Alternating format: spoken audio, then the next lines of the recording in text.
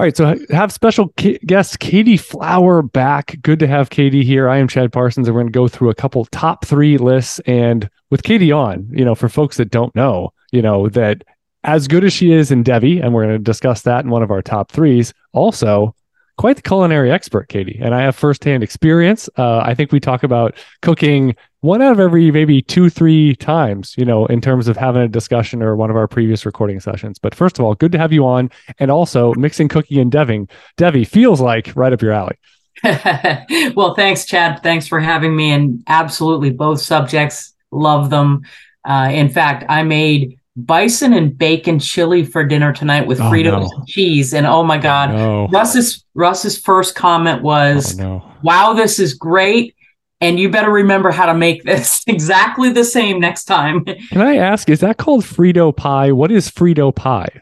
Frito pie is basically like that. It's chili with Fritos and underneath or on top or some sort of combo. Okay. So there's many iterations of that, because I actually had Frito pie then officially for the first time when we were traveling around. They had this happy hour thing at a hotel and I couldn't get enough, Katie. And I know, again, no bison, no fancy stuff, no anything. It was probably out of a can, but it was very tasty. And honestly, I'm not a Frito fan, but that moment I was hungry at the end of the day, but I was a Frito fan. All right. So top three, and I'm going to go first just because, again, you're going to blow me out of the water. I have a guess in terms of in terms of the nuance here. So this is either cooking or recipe ingredients in general. What kind of gets you going with top three ingredients? So I'm going to go with all three of mine, which two of them, I would say 10 years ago, I wouldn't have put on this list at all. So they are relatively newcomers for me. Number three, blue cheese. And basically, this is a proxy for anything that has some funk on it for cheese. I used to be a cheddar, Monterey Jack, all the mild stuff. And now blue cheese, you crumble that, you put it on a salad, you put it anywhere and everywhere, and I am suddenly interested. Number two, jalapeno. Love the fresh stuff. I find it interesting that some are super spicy, some are more mild and flavorful. I think it almost, it could be in the same batch I grabbed from the store, and some will blow your doors off, and other ones you're like, that's not much of anything. So again, I love the variety. It's one of the big reasons I love nachos and Mexican is you can put a jalapeno on it no matter what. And number one, avocado. It juices up a salad. I mean, if you could put it on a burger, you put it on an omelet. I think it has a lot of versatility there, and just adds a really nice creaminess. And honestly, talking about the jalapeno, I think it cools stuff down. Avocado has that almost milk element where it can kind of be the cool to something that might have a little little pop on it. So those are my top three. We got blue cheese, jalapeno, and avocado. What about you, culinary Katie? Okay, so I love to cook. I cook every night, on the weekends, 2-3 times, breakfast, lunch, and dinner.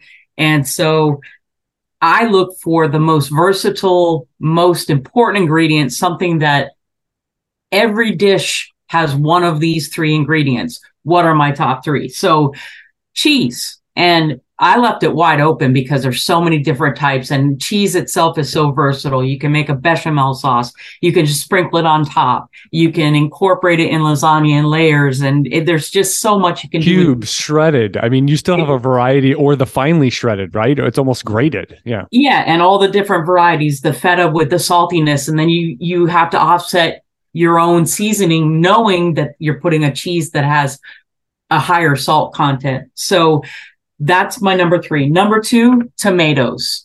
Again, very versatile. You can cook them. You can serve them raw on a salad, slice them up and put them in a sandwich with mayonnaise and bacon and a little bit of lettuce, perhaps, and salt and pepper. And you got yourself. Can I ask you, are green tomatoes, where are they on the spectrum versus a red tomato? Just in general, I know red has a variety too, but green tomatoes specifically. Right. Green tomatoes are before they ripen, but once they're full size and before they ripen, you can use them in salsa. You can fry green tomatoes, which are fantastic, but they're sour, a little bit of a bitter tartness taste. You can make a relish out of them. You can make almost like a sour apple compote that you would put on pancakes or, just make a jam out of it or something like that. But green and red tomatoes are very versatile, and you can even make ketchup out of the tomato. So, and my number one, onions. And again, there's so many different varieties: red onions, white, yellow. Some are sweet, some are spicier, some are you want to eat raw, others you want to cook, and they can be boiled, sauteed, add them into everything. Soft to firm, or even raw. You can put it the entire spectrum, right? Exactly. Okay. Yeah, and chili, you normally sprinkle them on raw at the very end, right? As a topper, garnish? Yes. Okay. Correct. But they're also in chili. You dice them up and you saute them and excellent. And I will say, Katie, watching her, I will say it was surreal because we just randomly went shopping. I still remember in Mobile, and you were like, you got stuff for the, for the week, for the 4, 5, 6 days, whatever it was. And it was like, I was like, no recipes? You're like, no, I just grabbed stuff. And you just grabbed it because you knew how everything would go together. So it's no surprise in your top 3 here that you picked, as you said, things that are versatile, things that you're going to look for of you don't really need a recipe, hey, I'm going to, what kind of cheese would go with this? Or, what type of onion and how would I blend it in for this certain dish? And you can pretty much just put things together. It's almost like a math equation, just by going through the store. All right. And we're going to totally flip the page. It is the Devy time of year here. In March, April, we see some drafts go through, and our other top 3 for this week is top 3 reasons why Devy leagues are great. So these are going to be promos. Katie, it seems like once a year we would do our pitch for Devy. If you haven't tried it, here's a good reason, or if you're in one, here's why you might want to try a different format. So why don't you go first on this one? Top 3 reasons Devy leagues are great. Okay, so number 3, it helps you be up on the rookies before your league mates in non-Devy leagues. Number 2, you can get some serious bargains. And number 1, if you watch college football, you can discover a player that none of your league mates know about.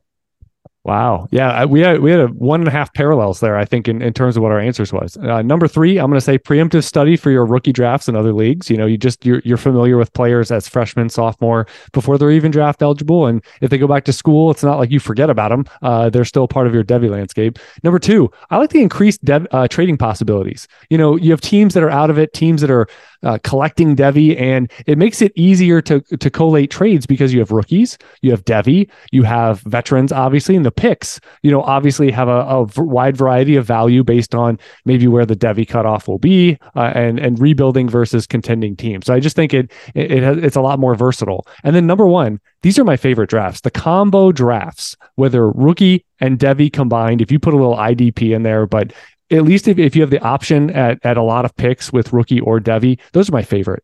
And frankly, we didn't include this though, but Katie, it's also the most common draft to have before the NFL draft, which is also a fun experience. You get 1 or 2 bites at the apple before late April or early May, which is a big perk there. So there you go. Between us, you got 5 or 6 different iterations of why Devy leagues are great.